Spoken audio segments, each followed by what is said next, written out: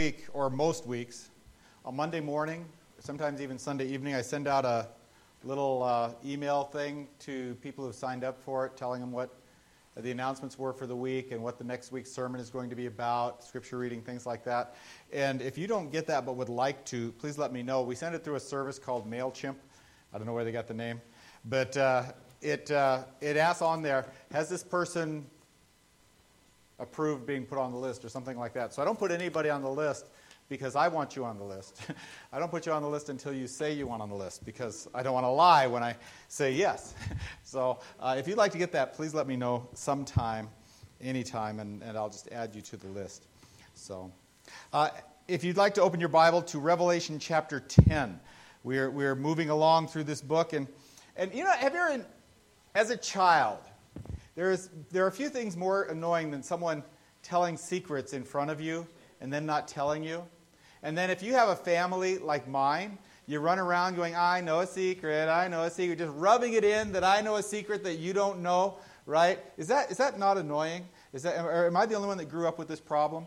Of course, I want to do it. It's fun to do it. It's no fun to have it done. Well, in today's passage, John faithfully writes that a voice from heaven told him not to write what he hears. And you go, what is that about? That is like, talk about a dirty trick. He's rubbing it in that he's not telling us something. And you go, okay, I don't think I understand that, but that's what he does. So what kind of a tease is this? Well, what we're going to do today is we're going to consider there's 7 thunders. Right? So we talk about the 7 seals, the 7 trumpets, the 7 bowls. Those are all revealed to us. And then there's these 7 thunders that we almost never talk about because we aren't told anything about them. And it's like, why did he? But he didn't tell us that they're there, so we'd ignore them. There's still something about them. So we're going to explore what we're not told today, if that makes any sense. And we're going to look at my theory, by the way, which is nothing but a pet theory, that there's 7 good things for God's people. And I'll explain why I think that. But more that God has the right to reveal what he chooses to reveal. And we do not have the right to demand more. Right? That's foolish of us to think so. Our responsibility is to be faithful to what we do know.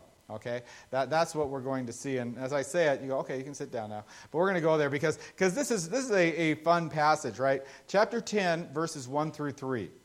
And I saw another mighty angel coming down from heaven, wrapped in a cloud, with a rainbow over his head, and his face was like the sun, and his legs like pillars of fire. He had a little scroll in his open in his hand, and he set his right foot on the sea and his left foot on the land. And he calls out in a loud voice, and when like a lion roaring. And when he calls out, the 7 thunders. And you go, wow, that's a cool angel. I tried to draw this angel. Right? I'm at school, I'm at class, we're going through. It looked like a hippie hiding behind a bush, you know? Yeah, you get this rainbow, and you get this puffy thing around him, and it just looked wrong. The kids could not stop laughing, so I thought, okay, I'm going to stop doing art. But he's wrapped in a cloud, he's got a rainbow over his head. This guy's huge. This is a big angel. I don't know how else to describe it. You know, planes that are big, that carry 50, 60, 80, 100, I don't know how many people you get on those big planes, disappear into the clouds. This guy's wrapped in clouds. He's a big angel. He has a rainbow over his head. And as we've already looked at rainbows earlier in Revelation, we found a rainbow around the throne, and it was jasper, or it was green, it was emerald, depending on, not jasper, emerald. And you go, okay, what is a rainbow that's one color? And it wasn't a normal rainbow like we think of. So I talked about, if you remember this at all, but the idea that it's like an aura, that it's a full circle, a halo kind of thing. And this could be something more like that, like the aura or the halo that was around the throne. Or it could be a natural rainbow. It says his face shone like the sun. Right? And he's really big. And so you have the effect of just the natural effect of his face in this radiant brightness. And you know, if you have moisture in the clouds or the water around it, maybe the cloud that he's wrapped in, you know, and it creates a rainbow. It could just be a natural rainbow going on here. But it's another statement of how big and how fantastic this angel is. And then he sets one foot on the sea and the other in the land. And you and I can't do that. Right? We can do that. You can go to the ocean, you can put one foot in the sea and one in the land, and then they're both in the water, and then they're both on the land. Because you have to be big. You have to be really big to do this and for it to work. You can set one foot in a pond and the other on land. You can put one foot in a puddle, right? You can put one foot in a pool, but you can't put one foot in the sea and the other on land because we are not big enough for that to work. This is an incredible angel. Right? And when we talk about him putting one foot in the sea and one in the land, is God just telling us this is an impressive angel and be impressed by him? Well, maybe, but I don't think so. God did not give us the Bible to impress us with angels. It tends to understate angels, if anything. And so that's not the focus of this thing. So if we look for what does it mean, what would this mean? Well, it might simply be saying he's a big, impressive angel, therefore pay attention to his message. But if you want a symbolic message, jump ahead to Revelation chapter 17. And we can start finding out what this might be meaning when it talks about one foot in the sea and another in the land. Other than that, this is a big angel. Okay, chapter 17, verse 2. And 17 is a very a chapter full of symbolic pictures and things like that. And it's talking about the false religious systems. When it says prostitute, it's talking about false religion. And so chapter 17, I'll read verses 1 and 2. I'm sorry, just verse 1. Then one of the seven angels who had the seven bowls came and said to me, "Come, I will show you the judgment of the great prostitute who is seated on many waters." So this great prostitute that is the false religions is represented as seated on many waters. Chapter 15, it explains the many waters. Or chapter 17, verse 15. It explains the many waters, and the angel said to me, "The waters that you saw where the prostitute is seated are peoples and multitudes and nations and languages." Right? So the prostitute is seated on many waters. The many waters are peoples and nations and languages and what was the other one? There were four. Multitudes. That's what the waters represent in chapter 17. It makes an awful lot of sense that that's what the sea and the land represent. If this is saying something, it's likely that the foot on land would represent the Jews or the chosen people or God's people. The foot on the sea would represent the many peoples, the many nations, the many lands. Just as last week when we were talking about the Euphrates being beyond the land and seeming to represent a world war when the four angels went out from there. This seems to be one huge angel sending a message representing or for the entire world. That he's got one foot on land, one foot on sea. He's speaking to both. He's speaking to everybody or to all lands. And we easily recognize, even if it's just by the size, but if also by this symbolism, that this is a message for the whole world. Whatever it is, because we don't know what the message is that he gives. Big or little, the word angelos, the Greek word angelos, that's translated angel here, still means messenger, right? And so an angelos is a messenger. He is there to deliver a message. Regardless of what he looks like, what he's doing, he is a messenger, and that's what he's done there. So that's what we see about what this angel is. This really cool angel. But what does the angel do? Well, we read on a little bit again. He called out with a loud voice, like verse 3, like a lion roaring when he called out. The seven thunders sounded. And when the seven thunders had sounded, I was about to write, but I heard a voice from heaven saying, "Seal up what the seven thunders have said, and do not write it down." And I saw the angel whom I saw standing on the sea and on the land, raised his right hand to heaven and swore by him who lives forever and ever, who created heaven and what is in it, the earth and what is in it, and the sea is what is in it, that there would be no more delay, but that in the days of the trumpet call to be sounded by the seventh angel, the mystery of God would be fulfilled, just as he announced to his servants the prophets. So he's delivering a little scroll. He's releasing seven thunders. Those are the two things he's doing. We'll look at the little scroll next week. We're not going to get there today. We'll look at the seven thunders today. In other words, we're looking at what he's not telling us. We're going to talk about what he's not telling us. So the seven thunders, the angel calls out in a loud voice, like a lion roaring, and seven thunders sound. right? Now, John is getting pretty good at this job. He's been doing it now for 10 chapters, well, for 8 chapters. He's been writing what he saw. And he's up there, and he's doing exactly what he's been told to do. And the angel tells him, and he gets his scroll out, and he starts to write with the 7 thunders, and then another voice, not the angel, a voice from heaven says, don't write that down, seal it up. It's not to be known. And you go, why? I mean, did John for the rest of his life walk around saying, man, I'd love to tell you this secret, but I can't? It's like, why did God tell him this? It's got to be frustrating. You know, he's good at his job. He starts to write, and this voice says, don't. And so why tell John and then tell him not to tell us, but then tell him to have him write down that he's not telling us what he was told? Like I say, it reminds me of a little child running around going, I have a secret, I have a secret. And of course, if a child does that, what he's doing is he's dying to tell you his secret. He just wants to make you beg. And that's not what John's doing. So there's some possibilities that I have heard or seen speculated about these 7 thunders and what they're really about. Okay, the first is that this is another set of 7 disasters, but that God chooses not to inflict the earth with them. Okay, that is consistent with something we find in Matthew. Matthew chapter 24, verse 22. If you're familiar with prophecy, you know Matthew 24 is where Jesus has the greatest, most clear, concise set of prophecies about end times. Matthew chapter 24.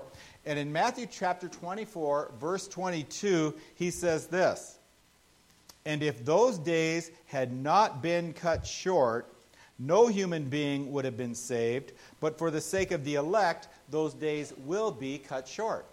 So this theory says what happens is that God was going to unleash this other set of 7 things, but if he had done that, it would have meant the end for mankind.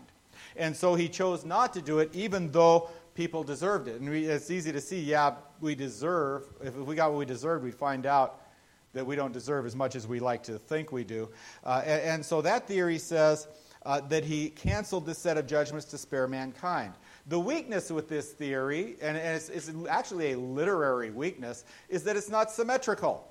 Right? We've got these 7 seals, and the 7th seal unleashes the 7 trumpets, and the 7th trumpet is fulfilled before the 7 bowls are unleashed. And so we have this symmetry with the 3 sevens that come before it, plus 3 sevens. 3 is the number of God, 7 is the number of completion, and there's a lot of significance in that. And 4 sevens doesn't work. And besides, this other 7 is coming before the third or the last 7 of the second group, and the symmetry is all ruined. And so I'm going, my literary mind that looks at this as a piece of literature doesn't like it. I say that doesn't work. It spoils the design. And you go, that's actually kind of stupid argument. It might be, but when we find all this symmetry in Scripture, and we find Revelation being highly structured and all this, you go, this would destroy the structure. It doesn't work. So that's one of the reasons I don't like it. Besides, I didn't think of it. And so, so my theory that I don't know if anybody's ever come up with but me is that this is not a series of disasters, but a series of 7 blessings. Good things that God brings upon his people that are alive on the earth at this time. God is working at this point with these 7 on behalf of his people, not to punish anyone else. And what it does is it maintains the symmetry and the structure of all those things. This would be happening just before the 7th trumpet, which essentially is the unleashing of the 7 bowls of wrath. And so it would be God doing something on behalf of his people before he pours out his judgment on the earth. And regardless of where you place the tribulation in your thinking, unless I suppose maybe pre-wrath, there are going to be Christians on the earth, or believers in God, believers in followers of Christ on the earth at this time, and God would be doing something to preserve them. We don't know what it is. I like that theory. It maintains the symmetry, and maybe it's just that I came up with it, but it sounds nicer.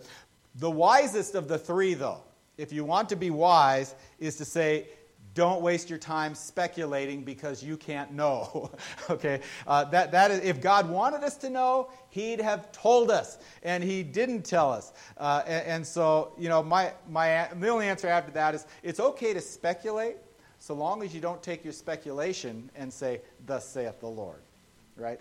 Always, it is fun, and I think maybe profitable to speculate about Scripture and how it's going to work its way out. If you ever read the Left Behind series, what is that? That's a series of I don't know how many books speculating on how it's all working out. It's still only, I don't care how well versed in Scripture these people are, it's only their best guess, and they're putting it into a novel form, which means they're admitting this is fiction, right? They're not saying this is prophecy, right? So I think it's okay to speculate so long as you remember the difference between "Thus saith the Lord" and "This is what Steve thinketh," right?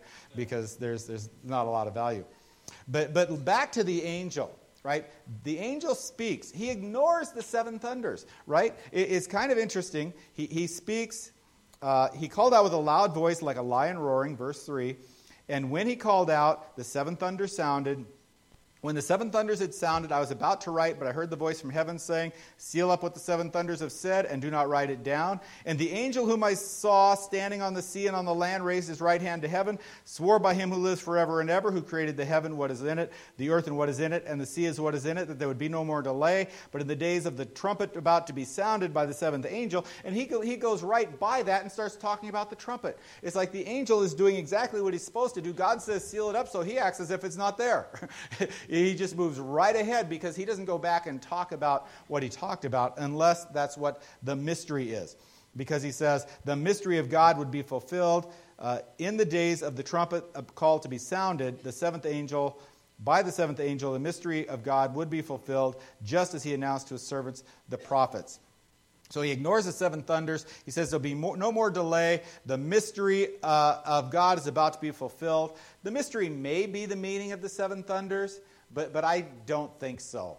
I think he is obediently moving beyond that subject and going on throughout the New Testament, throughout the epistles. Mystery often means the church, or God's plan for the church. What was hidden in times past but is now revealed. Biblically, a mystery is not like if you watch a mystery, the mystery is you're busily looking at the clues and trying to solve it and all this. Biblically, a mystery is simply something that is not known until it is revealed. Once it is revealed, you go, oh, there it is. But until it's revealed, it's not known. And so it might be that. It might be how God is working it out. And when we speculate, what are we doing? We are looking at how the mystery might be worked out. And he's saying the mystery is going to be revealed with this seventh trumpet, when the seventh trumpet is sounded. And he's saying we're about to see it all. It's about to all be laid out, and it will all make sense, and we'll all see it. I think it's the outworking of God's plan, because he says, just as he announced to his servants, the prophets. Right? Just as he announced to his servants, the prophets. In other words, things have been told to us. We see them. We can speculate. We can write novels about them. But we're still just speculating. It's still a mystery until it is revealed. So the prophets have already told us what is going to be revealed, and we look at prophecy and we lay out our prophetic timelines, and we look at the things that are going to happen and everything we've been talking about for weeks now is what's going to happen, how it's going to look, and it's mystery, but it's going to be fulfilled, right? What we are doing when we read this and read the seven thunders is what the prophets did. We're experiencing what the prophets did. I've talked about this before, but let me real quickly read 1 Peter chapter 1, verses 10 through 12. Because basically it says the prophets didn't get to understand even what they were prophesying about. 1 Peter 1, verses 10 through 11 or 10 through 12. Concerning this salvation, the prophets who prophesied about the grace that was to be yours searched and inquired carefully, inquiring what person or time the Spirit of Christ in them was indicated when he predicted the sufferings of Christ and the subsequent glories.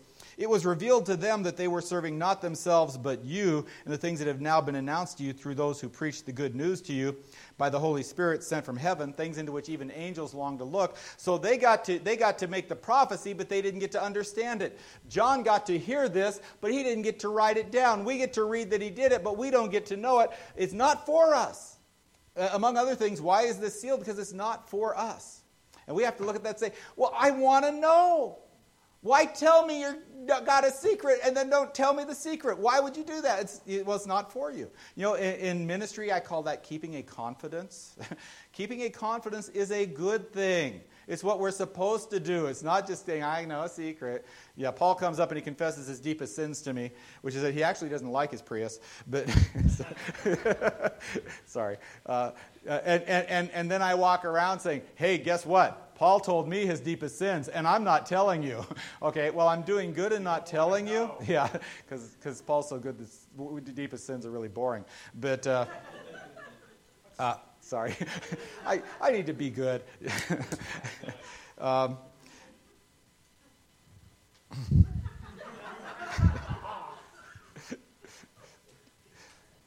There are things that we don't need. He doesn't tell us because this doesn't pertain to us. Unless we happen to somehow be there at this point.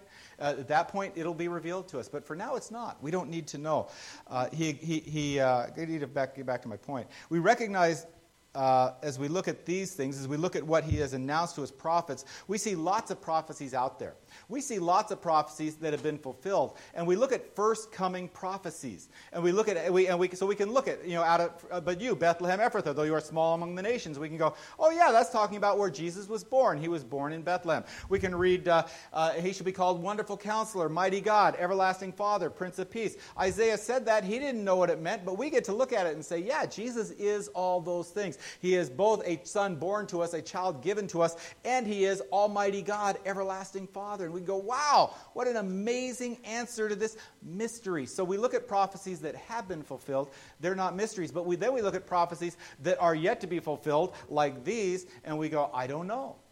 Someday we'll see it and it will be fulfilled. The day is coming when all will be fulfilled. And so I don't think the angel is referring to what he is not to reveal, but to what he is, which is the things coming. So Deuteronomy 29:29 is this strange verse that says, basically, it's the secret things belong to God. The things that he has revealed belong to you. And I like the fact that the reference is 29:29, because it kind of makes it easy to remember. But other than that, I will tell you something I think about this verse. Where it is put is absolutely arbitrary. You know, I love to look at verse in its context and see how the context affects what is being said. I like to see how, what nuances it might make, how it explains things. I don't see that where this is tells us anything. This verse is just plopped down in the midst of a bunch of other things that are going on and doesn't seem to say anything about that, but it says something that is valuable had it been plopped anywhere else in Scripture. It's just a valuable truth we need to recognize. The secret things belong to the Lord our God, but the things that are revealed belong to us and to our children forever, that we may do all the words of the law. And so we have this verse that's kind of put there, and we don't know why. It's placed where there's no obvious connection with what goes before it or what comes after it. It's a great truth. It feels like it could have been put anywhere. But it's just kind of like in the middle of God giving us a lot of other things. He says, oh, by the way, God knows things that you don't know. Okay? And you go, oh, well, that's not fair. He says, God knows things that you don't know, and you just worry about doing the things he does tell you. And you kind of go, well, I'm not sure that's satisfying. We don't like secrets being kept from us. It's part of human nature. We want to know, especially if we know somebody knows something that they're not telling us. We want to know what they're hiding from us. Why aren't you telling me this? Joan and I spent way too many stinking hours yesterday car shopping. And man, that's a painful process. And imagine you're shopping for a car and you see something that makes you just a little bit nervous. You say, well, what's going on there? Oh, that's nothing. Don't worry about it. Well, we had that looked at and it's okay. But how satisfying is that answer? I mean, this matters. You want to know. Wait, what are you not telling me? That's the big question buying a car, especially a used car. What are you not telling me about this car? And why are you not telling me? For one thing, you don't tell somebody everything because it would take forever and a day. right? You look at Carfax and they have all these different categories and all these different things they say about a car and all these things. And you go, okay, that's nice, but there could be more. And this guy's saying, well, with this one there are 50 things they check. But on this one there's 125 things they check. And I'm going, they check 125 things? I walk around and kick tires, I look and see how deep the tread is. I look at, and of course they always make the engine look clean before you look at it, so you don't know anything. I'll look at the oil, but it's like they always have just changed the oil. You can't tell anything. But that's all I know how to do. And so they check 125 things. What are they checking? And then you know that if you were to check everything, there's a lot of things they're not checking. Why aren't they telling me these things? We want to know. It's human nature. We want to know. We are suspicious of what we're not being told. And so it's like, why isn't God telling me more? Why doesn't he? Well, let me defend God for a minute. First of all, we're not that bright, right? You cannot know everything. How many of you have studied something wanting to know more, and when you're done, you felt still unsatisfied? And you walk away at some point saying, I cannot learn enough about this, because the more you study something, the more you find out you don't know. And the more you try to find out what you don't know, the more you find out that there's more you don't know. It's just the way we cannot know it. I don't know how smart you think you are, but I know I'm not that smart. Makes it really easy. So he gives us what we can handle. He gives us what we can handle. And as we look at and struggle with understanding passages of Scripture, sometimes we realize he's actually given me more than I can handle already. Right? He's already done much. So the first answer is we can't know it all anyway. And the second of all, why do the same people who ignore what he's already given us demand that he give us more? Right? If you're not doing what he's already told you to do, why should he tell you more than what you're already ignoring him on? Why should he tell you more than what you're already disobeying? American Christians have more Bibles than anyone else in the world and value them less than anybody else in the world. Why would another book or two in the Bible help you if you don't read what's already there? Right? What's one of the most common excuses for not reading the Bible? It's so big. Let's make it bigger to answer your questions, right? It doesn't work. People already are not reading the Bible for that reason. Why would you add more? But the third reason is so simple. Still in Deuteronomy 29:29. The things that are revealed belong to us and to our children forever, that we may do all the words of the law. And we're saying, but I want to know more. And God says, I want you to do what I've given you to do. The purpose of the law is not to tickle our minds, not to flatter our intellect, not to tease us with more things. God has given us everything we need to do what is pleasing to him. And that's what our purpose should be. Knowledge puffs up, but love builds up. I can't remember the references in 1 Corinthians. 2 Timothy 3:16 and 17, I do know that one. All Scripture is given by God, and all Scripture is inspired by God, is profitable for doctrine, for reproof, for correction, for instruction of righteousness, that the man of God may be perfect, or, depending on your translation, complete, thoroughly equipped for every good work.